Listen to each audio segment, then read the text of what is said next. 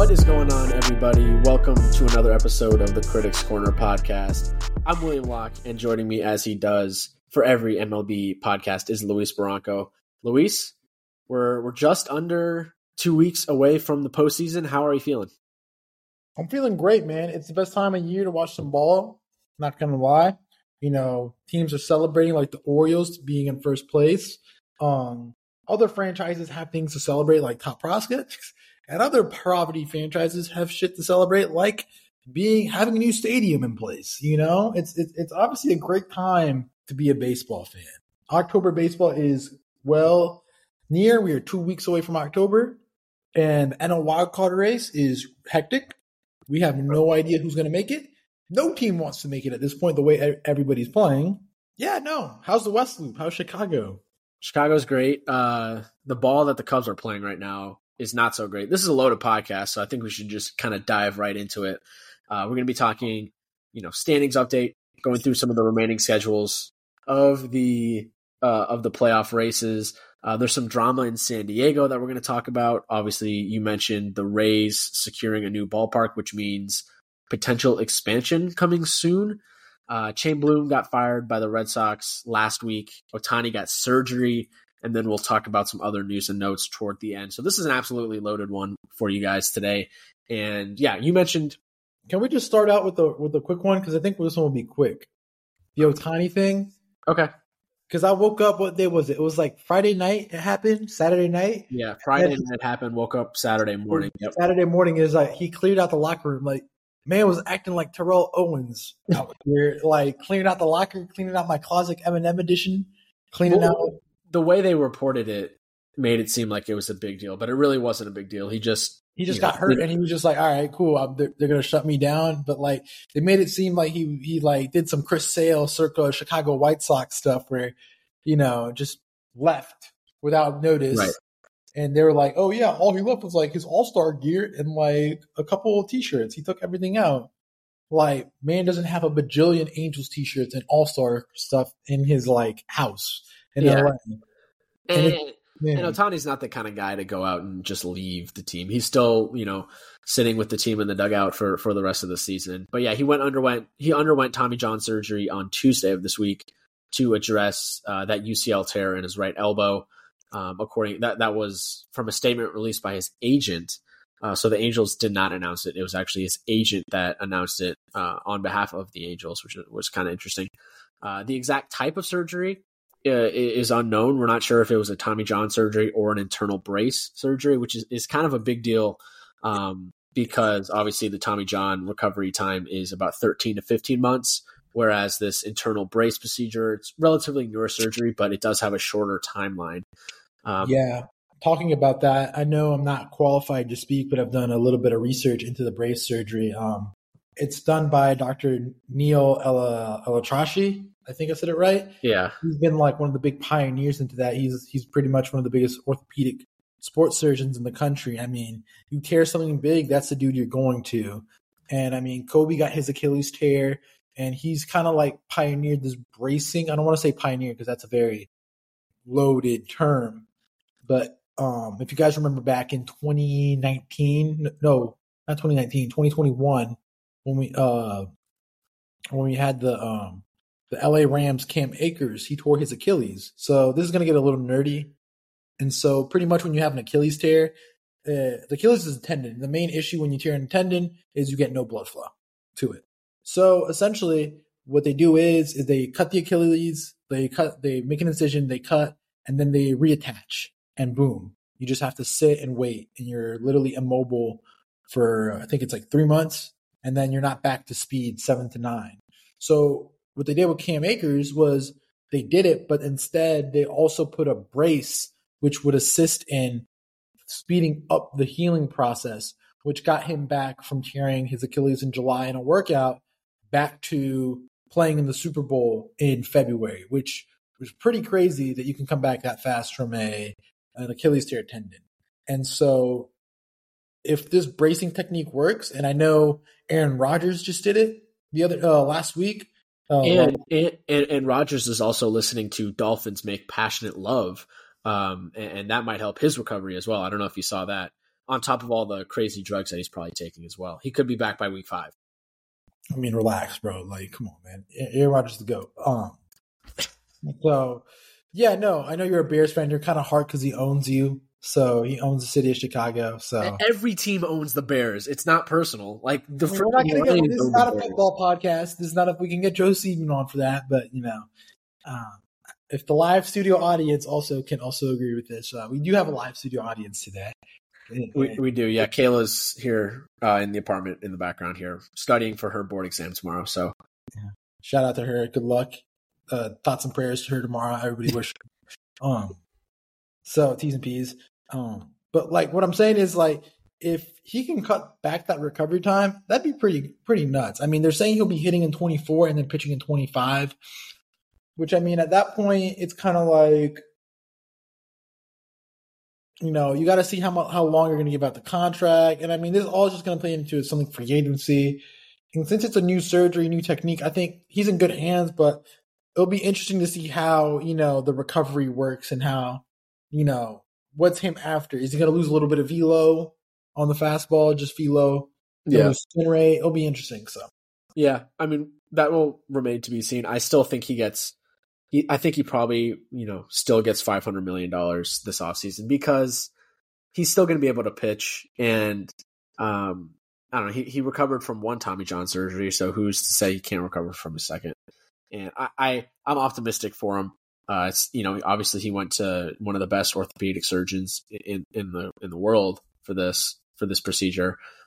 So I don't know. I think it's obviously unfortunate we're not going to be able to see him pitch next year, but luckily we'll be able to see him in the opening day lineup for whatever team he ends up playing for next season. And obviously we will be covering it.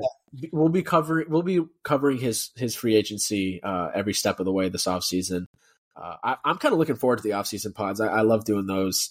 I mean, yeah, those are fun. I think this offseason we can get a little bit trickier, do some revisionist history, what went wrong, what went right with some teams. So that'll be something for the offseason. And so, yeah, where else you want to go look into? I mean, the Ohtani thing, unfortunate, but hey, let's kind of set the stage for the standings as we have about 10 games left total. Absolutely wild races in the American League East, West, wild card, NL wild card.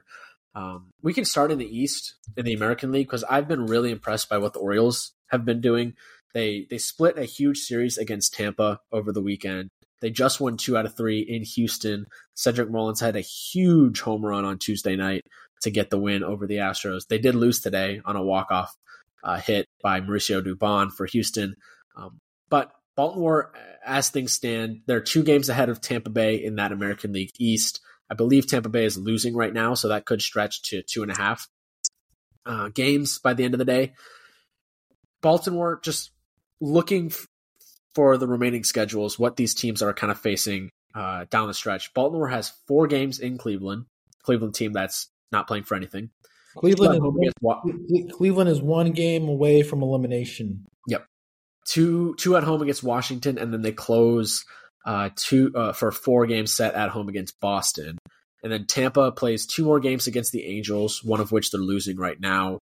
3 at home against Toronto, 2 in Boston, and then 3 at home 3 in Toronto to wrap up the season. So, I mean, if you had to bet on it, you'd feel like Baltimore has the advantage schedule-wise, right? Yeah, but that Washington series, that's a bogey series, man. That's a rivalry game. Like, that's the DMV series. You don't want to do that. And, True. The Guardians are a very pesky team, as we know. That Guardians can either win 2 out of 4 and make it all interesting. And then, that's the same thing with Boston. Boston and Cleveland are pretty much the same teams. But, like, if I'm going off what I see, I think that there's already, like, too much of a gap already built up between Baltimore and Tampa that I think Baltimore will hold on. Toronto, I think, is playing for more right now, just in general. They're trying to make the playoffs. They're trying to stay in. We'll see what happens. I mean, the AL wildcard is pretty much set, but it's all just for seeding. I mean, the only team that can theoretically make it could be the Yankees, but the Yankees would need to go on a run And I mean, at that point, if the Yankees make it, I think this podcast might shut down. Well, the wild card is not set at all. I mean, the Rangers and the Mariners are fighting for a spot alongside the Blue Jays. They're all fighting for that third wild card spot. So one of those teams is going to be the odd man out. Yeah, but it's pretty much set which one's going to make it in comparison. Those are the four. I mean, how do you think so? The Rangers and Mariners are tied for the third spot right now. They have the exact same record. It's going to be we know it's going to be those teams that are going to make it forward. Yeah, yes, but it's not set who is going to make it. I mean, it's pretty set who's going to make it. It's going to be Tampa, Toronto, Seattle, or in Texas, one combination of that. So it's a matter of who, though. Yeah, it's a matter of who. Also, there's a really good race in the American League West right now. The Astros are only a half game ahead of Texas and Seattle. All three teams won today. Breaking down the schedule, you got Houston. Houston has 3 at home against Kansas City this weekend. They just had a series against them last week, and they lost like 2 out of 3. Tough series for them. Kansas City's hot. Kansas City's won 7 out of 10, and they're on a 3-game winning streak. I mean, they're playing some good ball right now, so don't sleep on that series. KC's been playing good ball. They go 3 at Seattle and then 3 at Arizona to end the season. So that's a tough stretch to close out the season for Houston, to be honest. And Arizona's also playing for stuff. We'll talk about them later about making the playoffs. You know, they're right there in the thick of things. Yeah, absolutely. And then the Rangers, 3 at home against Seattle, 3 against the Angels in Anaheim, and then 4 at Seattle. So they have 7 remaining games against the Mariners. Those are going to be some good playoff atmosphere battles. And then Seattle, they go 3 at Texas, 3 versus Houston, and then 3 at home against Texas. So they're playing each other a lot, is my point. Yeah, so Seattle got to play some ball. And that actually could be a benefit to them that they have to play their way in. You know, a lot of these teams, like for example, Minnesota, they're not playing for anything right now. Like in reality, like they're already gonna clinch in the next 2 to 3 days if all goes right. They could be just, you know, resting their guys, getting ready for October, while Seattle is going to be playing. Their playoffs start right now. Oh, they've been playing playoff ball for a while now, I'd say. So it'll be interesting what happens. I'll go out on a limb and say that Seattle will make it. I just think Texas has just been so hot and cold lately, and just hot and cold. I'm not a big Texas guy, and I think that Seattle's pitching will prevail. Okay. And that Scherzer injury also is huge. I mean, they lost their big ticket acquisition. Yeah. So, I mean, I just feel like it's going to be that Seattle with their pitching, with Castillo, Kirby, and Gilbert, they'll get in. And J-Rod's playing. J-Rod's been probably the second half MVP for the AL. Agreed. The Astros I wouldn't be surprised if, I mean, they, like I just highlighted their really difficult schedule. They're only a half game up of those two teams. There's a chance the Astros miss the playoffs altogether. Yeah, but you know, the Astros are a different animal right now. Like, they know how to do it. They're like the Warriors. They don't care what seed they get in. They just care about getting in, and just, you know, they'll make havoc. They probably got Dusty Baker. The only 2 managers I fear in the AL that can make it are Dusty Baker and what's his buddy's name? Bruce Bochy. That's the only 2 guys. Yeah, Kevin Cash has been there, but Dusty Baker is a different animal, and Bruce Bochy are different animals in playoff atmospheres. Same goes with Gabe Kapler. Gabe Kapler is a different animal as well. Unfortunately, the Giants are pretty much out of it at this point. And then just for Toronto, they're a half game ahead of Texas and Seattle at the moment. They have 2 more against the Yankees, one of which they're playing right now as we speak. They're winning that game. 3 at Tampa, 3 at home against the Yankees, and then 3 versus Tampa. So difficult stretch for them as well. I'd say the Yankees, they should be able to take care of, but those Tampa games are going to be meaningful because Tampa will be fighting for the East Division crown, and Toronto will be fighting for a playoff spot. So those will be 2 fun series to watch as well. But they're at home, right? It's in Toronto, right? So the first series is in Tampa, and then the last one's at home against Tampa. Yeah, and that's what matters, man. Canada is a different animal. That country gets behind you. They got a whole freaking country, you know? Like, it's hard to go from Tampa for a whole freaking country. Yeah, I mean, also, I saw they had a huge series against the Rangers last week, which incidentally the Rangers swept. Funny enough, and then the Rangers go to Cleveland and get swept by the Guardians. So it kind of netted out to net zero, but there weren't many fans in Toronto for that series for whatever reason. So I'm just saying it's not just a lot that they're going to show up and show out. I'm just saying out of the AL, come on, let's do this right now. At the AL, what places do you not want to go play? I mean, Toronto in a playoff atmosphere is certainly one of them. Yeah, I would agree.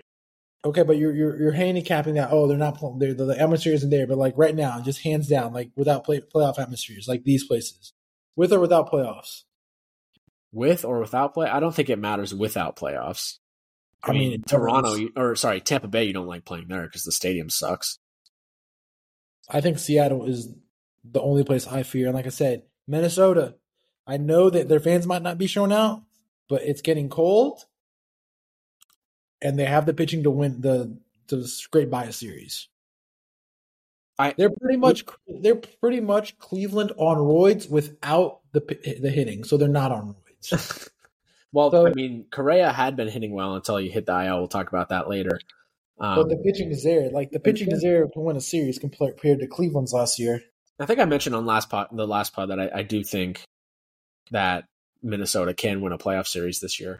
Just it's a matter of them actually going out and doing it, which is something they haven't been able to do in 20 years.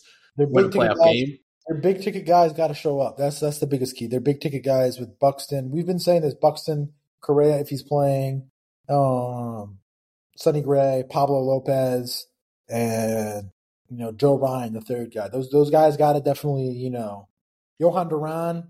They all definitely got to be there. Yep. Moving to the National League, I think we have a good kind of sense of what's going on in the American League right now. Excited to watch it unfold. National League wildcard race is chaos. The divisions are wrapped up. The Dodgers wrapped up the NL West. The Braves wrapped up the the NL East, and then the Central. The Brewers are going to win it as well. It's just a matter of time before they clinch. I mean, the Brewers still got a big series this weekend here in Miami. If they get swept, and the Cubs can play some good ball, which I mean, they're 6 games up. I think Cubs and good ball don't go in September. Yeah, the Cubs are not playing great right now. So just to set the stage, National League wildcard, Phillies 3.5 games up ahead of Arizona. Arizona is a game ahead of the Cubs, so those two possess the first 2 wildcard spots. And then the Cubs, like I said, they're in the 3rd wildcard spot right now. They're a half game ahead of the Marlins, who are playing right now. They're losing to the Mets as we speak. And then a game and a half behind them is Cincinnati, and then 3.5 games behind them are the Giants, who look to be out of it at this point. And the Padres still lurking around, only 5 games back. The Padres have won 7 straight, 8 of their last 10. They've been playing good ball at a weird time for them. We'll get into that. Blake Snell had a gem last night versus the Rockies. Yeah, he did. I think he's kind of solidified the National League wild card at this point. Is he your Cy Young? What did I say? Did I say National League wild card? I meant to say he has secured the National League Cy Young. And yes, I think he's my Cy Young in the National League. I think it's Cole and Snell. I don't think it's close. Only dudes I can see is probably Steele getting some love, but not even. He might get some votes. He's got he's leading the ERA in the National League right now. Yeah. But all right, same question. Out of these teams, out of Cincinnati, Miami, Chicago, Arizona, Philadelphia, Milwaukee, LA, Atlanta, what place do you not want to go play in a playoff series? Atlanta. Yeah, I think Atlanta, Chicago, Philly. I wouldn't mind playing in Miami. I mean, no one would show up. I mean, no disrespect to the Miami locals and to the Marlins fans.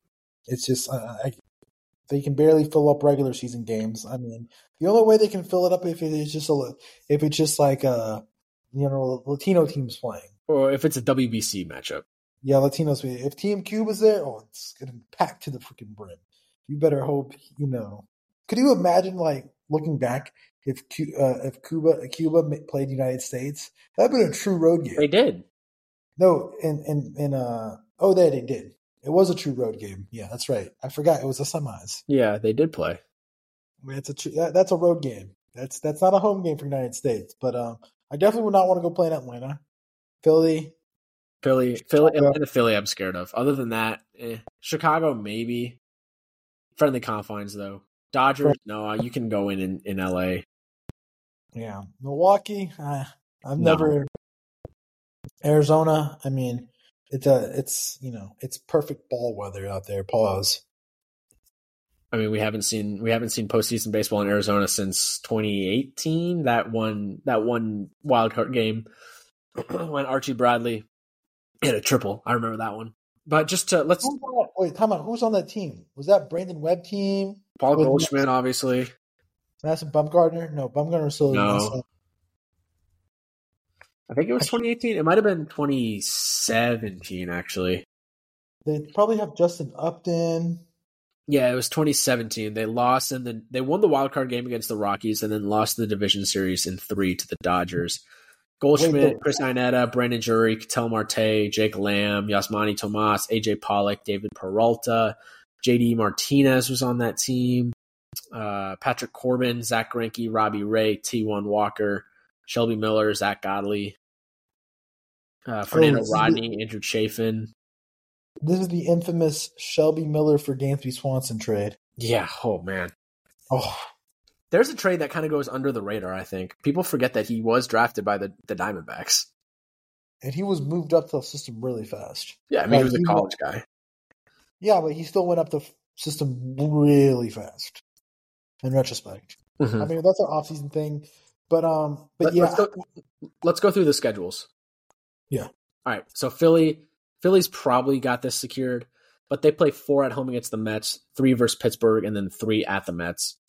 The Diamondbacks, who just swept the Cubs in 4 over the weekend, which was a huge series for them, they go 3 at the Yankees this weekend, 3 at the White Sox, and then 3 at home against Houston. So relatively easy schedule, except that Houston series. The Cubs and the Yankee series, y'all, you got to put some respect on that name. They're a team that doesn't make it out to the East Coast to New York that often, and that could be a series. Who's the probables? Oh, I'm not sure.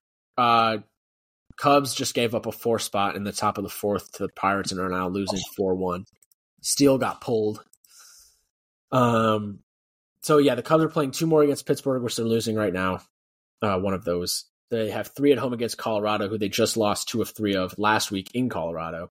Then they go 3 in Atlanta and 3 in Milwaukee. That's a really tough schedule. That's who again? Chicago? The Cubs, yeah, they go 3 in Atlanta and 3 at Milwaukee to end the season, and they're playing a horrible baseball right now. I wouldn't be shocked if the Cubs miss the playoffs. Yeah, but Chicago is one of those teams that plays to their opponent's level. That's fair. I mean, they did get swept against Arizona over the weekend. They played when they were hot. They played really well versus Atlanta.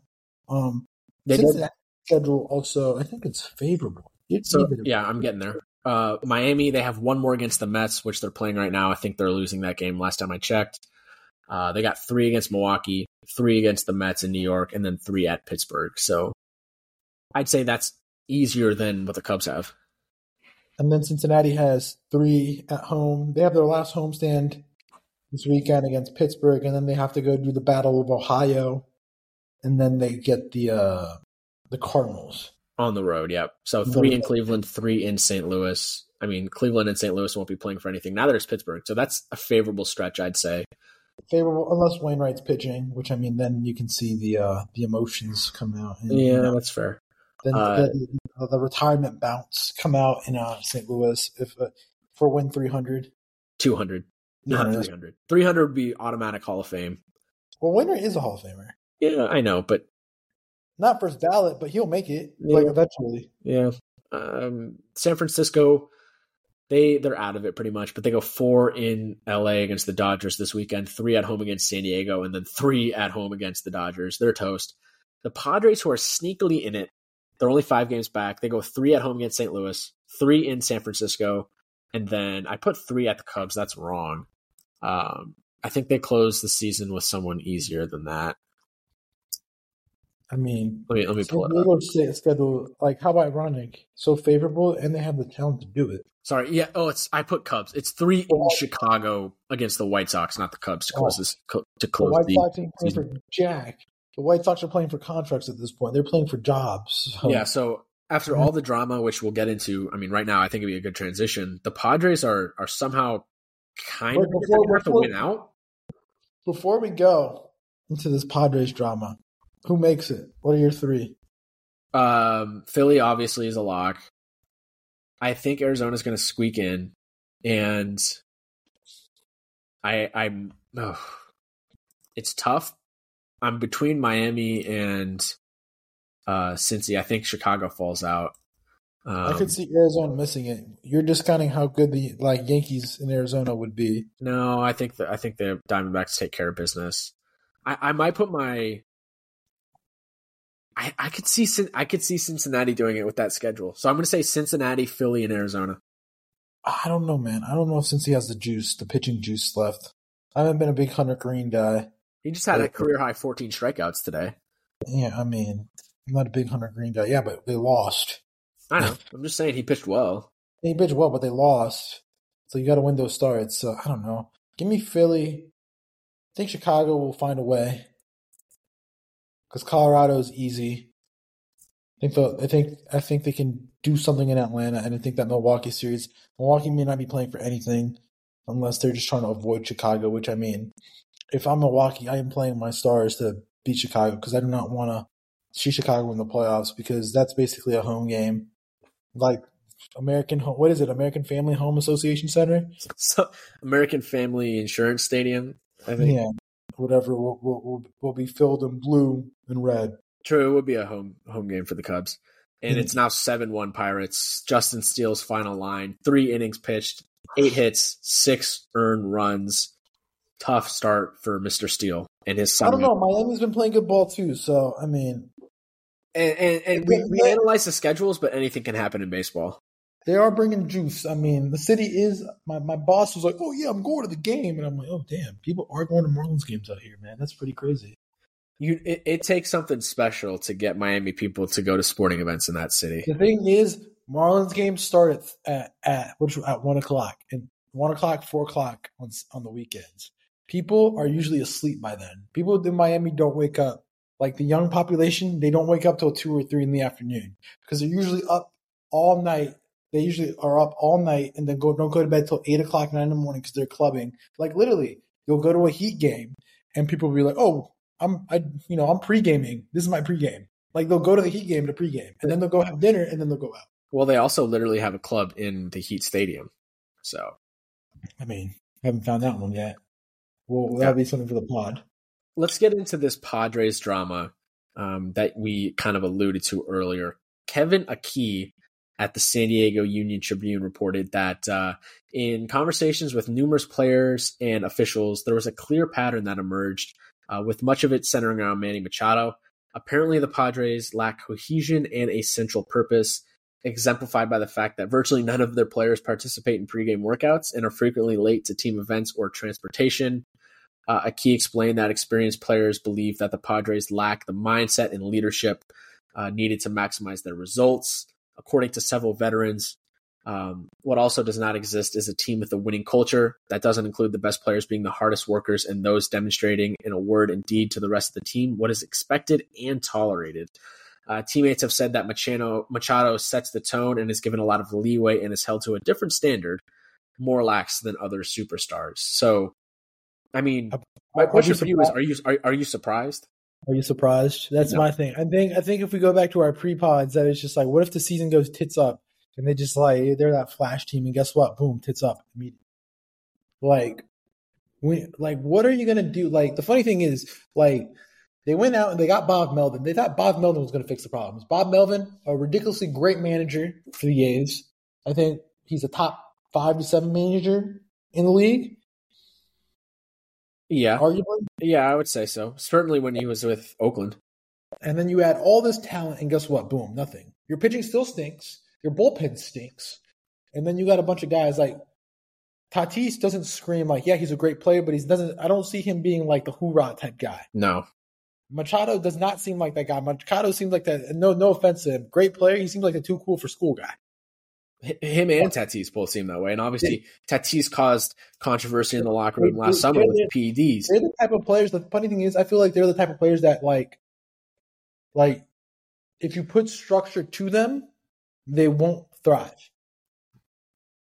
They kind of have to. Well, you need to have them like that. That's the thing. It's just like, what? So let's see, why didn't Machado re-sign in LA? Like LA gave up a huge haul to get him. Because I think he's set to a higher standard there. He's a part of an organization and a structure, whereas in San Diego, maybe he can get more of his own. He wants to be the guy. In LA, he wasn't going to be the guy. But we and me both know that. But it's just like, okay, you want to win, so you leave Baltimore. But okay, then I want to win and be the guy. Why didn't you stay in Baltimore? Because I feel like Baltimore, if you would have stayed in Baltimore, like maybe, I don't know, what's his WAR? 3 or 4 games at this point? Yeah, he hasn't had a great season. He hasn't played well since last year where he was blazing. It's just like, I don't know. The whole thing is, it's like they're a team that you can't put structure on them because I kind of feel like they need to express themselves. But then he has a 3.2 WAR this season, which is low for him. Yeah, but it's just like, I'm not surprised. I feel like there's deeper issues going on. I think like I love AJ Peller's style, but I just haven't feel he hasn't put the right pieces. He's kind of like, okay, let's get all the talent in the world and figure it out. Yeah, I think they have a bunch of guys, Soto, Machado, Bogarts, and Tatis, 4 superstars of baseball that would have been the best player on most teams. They were guys that were the best player on their team before they came to San Diego. Tatis was the best player on the Padres before these guys came along. Bogarts was the best in Boston. Soto was the best in Washington. Whoa. Bogart's the best player in Boston? Huh? Bogart's the best player in Boston? I'd say him and Devers were, levels above everybody else on that team. But I feel Devers is better. Okay, whatever. Either way, they're guys that are used to being the absolute best player or one of the top 2 players on their team. All of a sudden, they're coming to San Diego where they're just another guy. There's all this star power.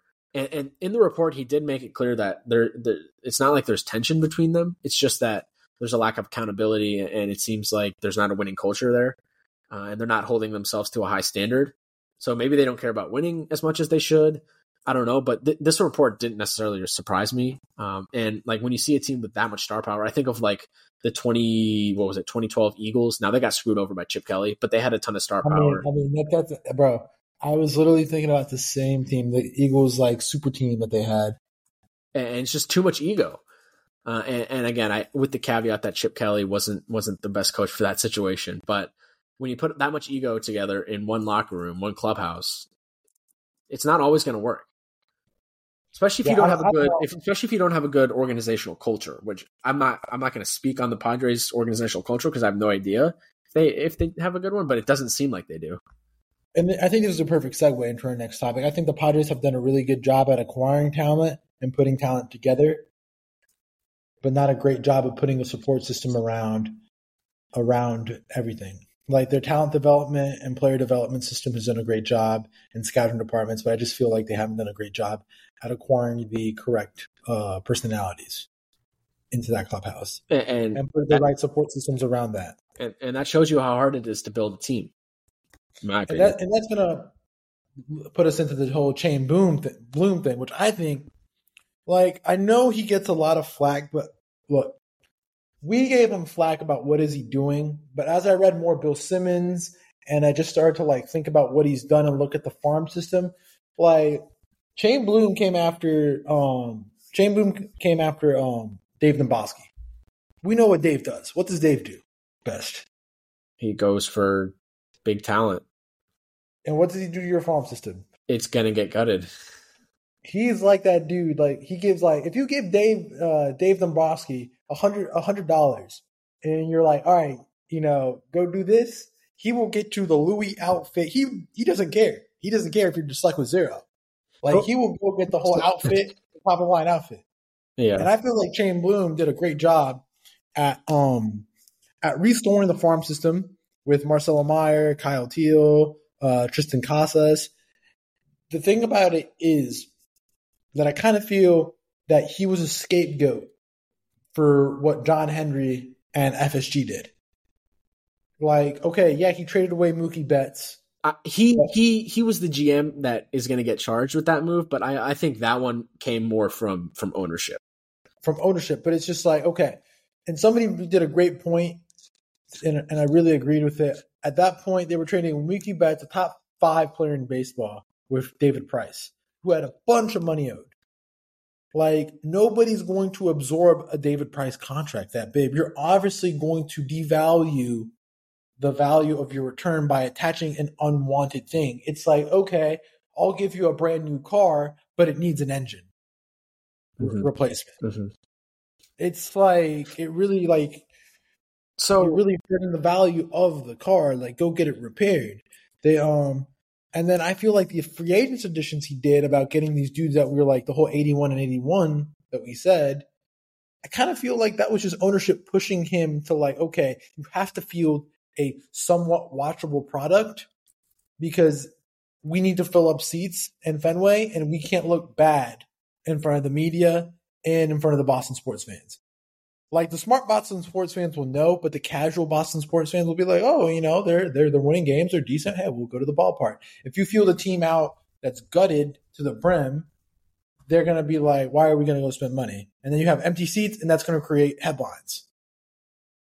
And I think it's a different ownership, right? It's not the John Harrington of old before John Henry took over, where, you know, Harrington didn't care if they were putting out an awful product and the Red Sox were miserable. John Henry came along and obviously took this franchise to the next level, winning a bunch of World Series. So yeah, they care about the product, and they're not gonna be okay with the team just tanking for top draft picks or whatever it may be. They want to put out some watchable product out there for the fans in Fenway, kind of similar to the Cubs, where the Cubs don't really put up with really, really bad teams, even though maybe at some point, at sometimes they should. But that's not been the case in either of those cities. Obviously, the Cubs of yesteryear certainly put up some duds, but of recent year, they have had much better teams. And yeah, I mean, look at the free agent addition. The Ricketts family will definitely put out a watchable product. Kenley Jansen, I'd say that was a good pickup. Justin Turner's had a good year. Chris Martin, Adam Duvall, Michael Wacha, Trevor Story. That signing was I'd say that's a knock on Bloom for sure. Signing a guy that they knew had shoulder issues and wasn't going to be able to be a shortstop for them moving forward, and they had to move him to second base. I think that one was kind of a tough move.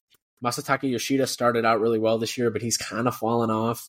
They paid him a lot of money, I think like $64 million over 4 or 3 years. James Paxton, Corey Kluber, they refused to re-sign Wacha after a good year on a 1-year contract. They signed Kluber, who sucked this year, 7 ERA in 55 innings pitched. They let Evaldi walk instead of making him an offer. Let Bogarts walk. Obviously, kind of insulted him with the offer that they gave him. And some questionable moves at the deadline. So, as with any GM and chief baseball officer, like there's good moves that he made and there's bad moves that he made. I'd say yes, he did a good job of redeveloping the farm system, which should benefit Boston moving forward. But I mean, I don't like with. Sure, the farm system's fine, but I don't think they're really going anywhere right now. I think it just needed a couple of years, 1 or 2 more years, that project. I'm just saying, my biggest thing about the whole Bloom thing is like, he's going to get flack for the Bogarts, but I understand why you let him walk. Okay. I mean, I think that the Padres played beyond market value. That's a huge deal. They could have in 21. They could have extended Bogarts for a much better deal that he got. Much more team friendly deal than he got last offseason. Hey, not everybody has Atlanta Braves accounting. Not everybody got Enron working in the front office, you know. And okay, yeah. And they also re-signed Devers this offseason, which I mean, you had to keep Devers. I mean, yeah, sure, but Devers long term screams aging third baseman that can't play the field anymore, ends up being a DH. Or a first baseman, just flip him over. But I mean, they got Casas now. Casas has had a nice season, and he seems like he might be the first baseman of the future for the Red Sox. Hey, who knows, man? It'll be interesting to see what happens there in Boston. I think there's I don't know what you do with that team. They could have. I kind of feel like they took the Cubs approach, the same Cubs approach. Like, let's sign a couple guys, and I think the Cubs got a little bit lucky that Dansby, you know, continued his bats continued, and that Cody Bellinger, you know, resurgent. Even though I do feel like the Cubs farm they've done a better job at evaluating talent through trade and evaluating talent through the draft than the international market, even though the Red Sox do really dominate the international market. Yeah. So we'll see what happens with the Red Sox moving forward. But right now they kind of just feel like a middling team with a long way to go, and they made some changes. Are they the new Rockies? No, they're not going to be the new Rockies. Just one note, Red Sox CEO Sam Kennedy said that they will conduct a broader search that could take a while for their new chief baseball officer. And he did rule out Theo Epstein as a candidate. So Theo Epstein will not be coming back to Boston. You can count on that. Maybe they finally hire somebody away from the Theo Epstein tree. Maybe. I don't know. I think they're going to go with a fresh hire. Maybe a guy with a little bit more of experience. Maybe James Click ends up there. Was that the guy? That's a name, yeah. If he ends up there, I think Yankee fans would probably just go under, just put themselves under a rock for the next 10 years. Click went over to Toronto. He's their VP right now. So I feel that everyone wants a piece of the Rays organization, it seems. Speaking of the Rays, I think that's a good transition. The Rays have secured a new ballpark deal, which is huge news. The stadium is going to cost $1.3 billion, but it is part of a larger redevelopment of the historic gas plant district site where Tropicana Field is currently located. So it's going to be on the same spot as it is now.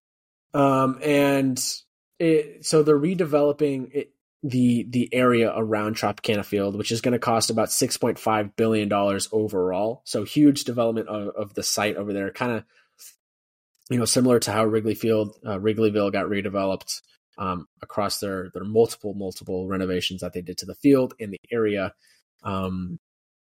Once the financing, some more details on the financing. The Rays are covering more than half of the $1.3 billion for the stadium, which is like $700 million. $600 million of that is going to be covered by the city of St. Petersburg and Pinellas County. That structure has been agreed to by the Rays, the mayor of St. Petersburg, and the Pinellas County admin, Barry Burton. Still needs to be approved by the city council and county commission. That vote could come before the end of the year, and the city will follow in 2024. So assuming all of that is passed, the Rays will sign a 30-year lease that starts in the 2028 season. The stadium will seat around 30,000 people under a fixed roof with artificial turf and operable walls to bring the outside in. So, any thoughts on the new stadium itself, Luis? It's long overdue. I mean, it's great for baseball. I mean, Tampa is a really big, bustling market. A lot of people are preferring to move to Florida into Tampa instead of going to a Miami, Orlando, or a Jacksonville. So I do feel like that's kind of like betting on Tampa to continue its growth.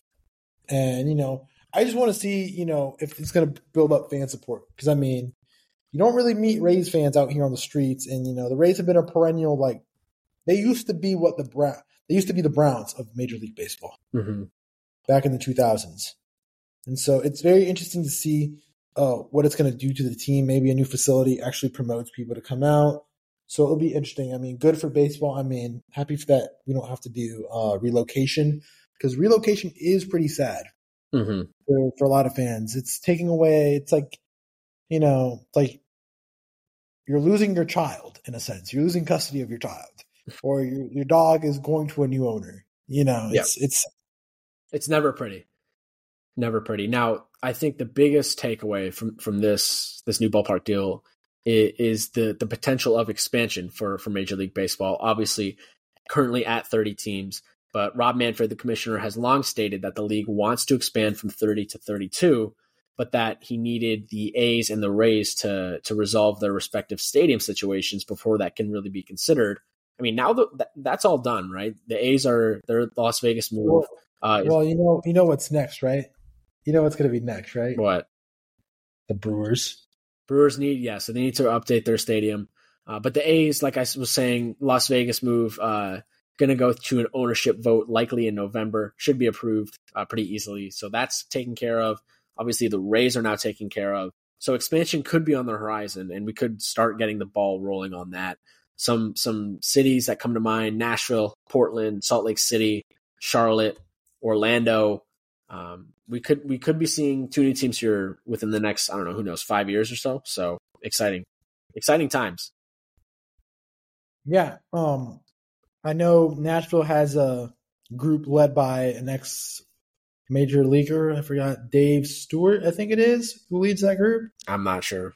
I know they've been big. They have a group. Portland is. I know Russell Wilson was involved in that one. He's not riding that deal anymore. Who knows? He's on the Rocky Mountain High. Maybe he goes and buys the Rockies. Orlando, I know they have the ex guy who brought the Orlando Magic to Orlando, but I just wouldn't like that. I feel like that would just oversaturate the market, and I don't think Tampa or Miami would allow a third, major league team into the market. And yeah, I don't think we need another baseball team in Florida. It would be the Orlando Dreamers. They were the team with the really, really hideous, rookie ball level logo. It's Pat Williams, the guy that brought NBA basketball to Orlando. And then Montreal's been floated. I don't know if the Canadian dollar and if there's Canadian fan support, there. I think the likeliest of the two would probably be Charlotte.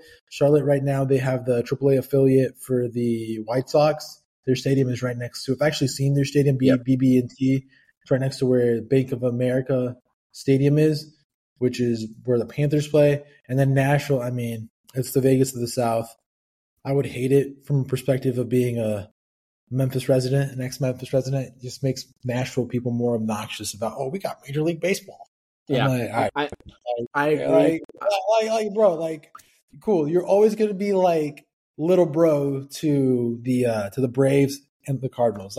It's going to be really hard for them. That's the only thing I think Nashville faces. It's going to be really hard for them to actually build a fan base because a lot of those fans in that region, and you know this because you played a lot of ball around the area, they're all either Cardinals or Braves fans. They're just no in between. And also, it's going to be a very tourist-laden crowd there, similar to Las Vegas. Also, as well, Vandy baseball is also pretty big there too. So it's just yeah. I mean, I'd be curious to see how that fan base develops because you're right. I mean, people are so deeply ingrained with their Braves or their Cardinals down there in that part of the country. They don't say Yankees country or Dodgers country. The only places that you hear baseball says it's Cardinals country and it's Braves country. The Braves dominate the whole Southeast. They do when I would watch games on Fox Sports or Bally Sports Southeast, it would literally then be we're going to Mississippi with the World Series. I'm like, bro, how large of a freaking demographic do you reach? Mm-hmm. Yeah, it's interesting. Same thing with Charlotte. I think Charlotte would have that same issues too. Yeah, but there's only so many options for where to go. I mean, I think Vegas is really well, they're already getting one. Vegas would be really good. I don't know any other cities that would be very good. I mean, there's not many other MLB cities that would financially support. I mean, definitely not Florida. We don't need another team in Texas. San Antonio, yeah, probably not. Austin, probably. Yeah. Austin would be good. Yeah. California market is also pretty saturated. I mean, you're not going to put another team in freaking Sacramento or something like that. So you're pretty limited. I think baseball does a really good job of spacing out their franchises compared to an NBA or an NFL. Mm-hmm. So we'll see what happens with that. Just a few other news and notes quickly before we get out of here on this Wednesday evening. Couple Twins notes that I want to hit on. We talked about them a little bit earlier, but Carlos Correa. Are you trying to talk to Joe, man? Come on. No, they're just an interesting team heading into the playoffs. Go ahead. Carlos Correa heading to the injured list with plantar fasciitis. He's been dealing with it since May, but has been playing through it. It's in his left foot, which is not the same foot/leg that sparked all the offseason drama. Twins say he will be ready for the postseason. He's had a really tough year. 230 average, 312 OBP with a 399 slug. That has been with playing through the ailment. He's been better in September, 296 average, 377 OBP with a 463 slugging percentage, 136 WRC plus as well. So he's turned it on, and we know Correa, he plays his best baseball in September and October. He's a postseason performer. So hopefully they get him back. You were talking about how they need their big guys to be playing well. He's one of them. I have no words. I think I pretty much hit my Twins notes. No need to continue to oversaturate the listeners with more Twins content. Okay, then I'll ignore the Royce Lewis note. No, I mean Royce Lewis is Mr. Grand Slam right now. Yeah, but we're not talking about the Twins anymore. He did lose. Wait, we got to talk about it. You got to talk about it. I thought we're done with the Twins. No, we got. It's for Joe. It's for Joe. You know, we got to help out the fellow podcast member. Royce Lewis exited yesterday's game with discomfort in his left hammy. No indication that he will require a trip to the injured list. He has returned from his second ACL tear in as many years this year. He's been really good. 309 average, 372 OBP with a 548 slug, 15 bombs, and 239 plate appearances with 4 grand slams in just 3 weeks. Playing third base for the Twins. He's been great. It's on my fantasy team. And the Twins have been playing really good ball in September. Tied with Baltimore for MLB lead with 112 runs in 18 games this month, which is 6.2 runs per game. So they need those guys. The Twins need those guys back healthy for the playoffs. Wow, this Pirates game, it's 8-6 now. Pirates in the 5th inning.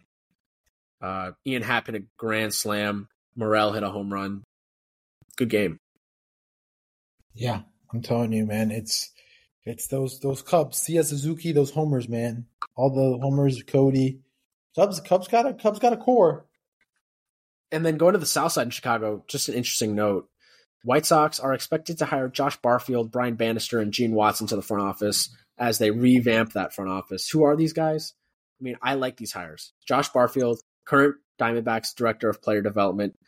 He's expected to leave that role for White Sox front office job as assistant GM to Chris Getz. Brian Bannister, 42-year-old former player. He's hired for a role in pitching development. He's been the Giants' director of pitching since 2019. Getz and Bannister were teammates in Kansas City in 2010. And then Gene Watson, hired for a role in player development. He was assistant GM and vice president of MLB scouting with the Royals. So, you know, we kind of ripped on the Chris Getz hire, internal hire for Reinsdorf. But finally some fresh voices coming into that front office. I actually like these moves, and I think they're surrounding Getz with the right kind of people, some outside voices and some fresh perspective in that front office, which is much needed. Something the Yankees should do. I agree. I mean, they did it last offseason a little bit, but I think Cashman's kind of the main issue. Cashman out.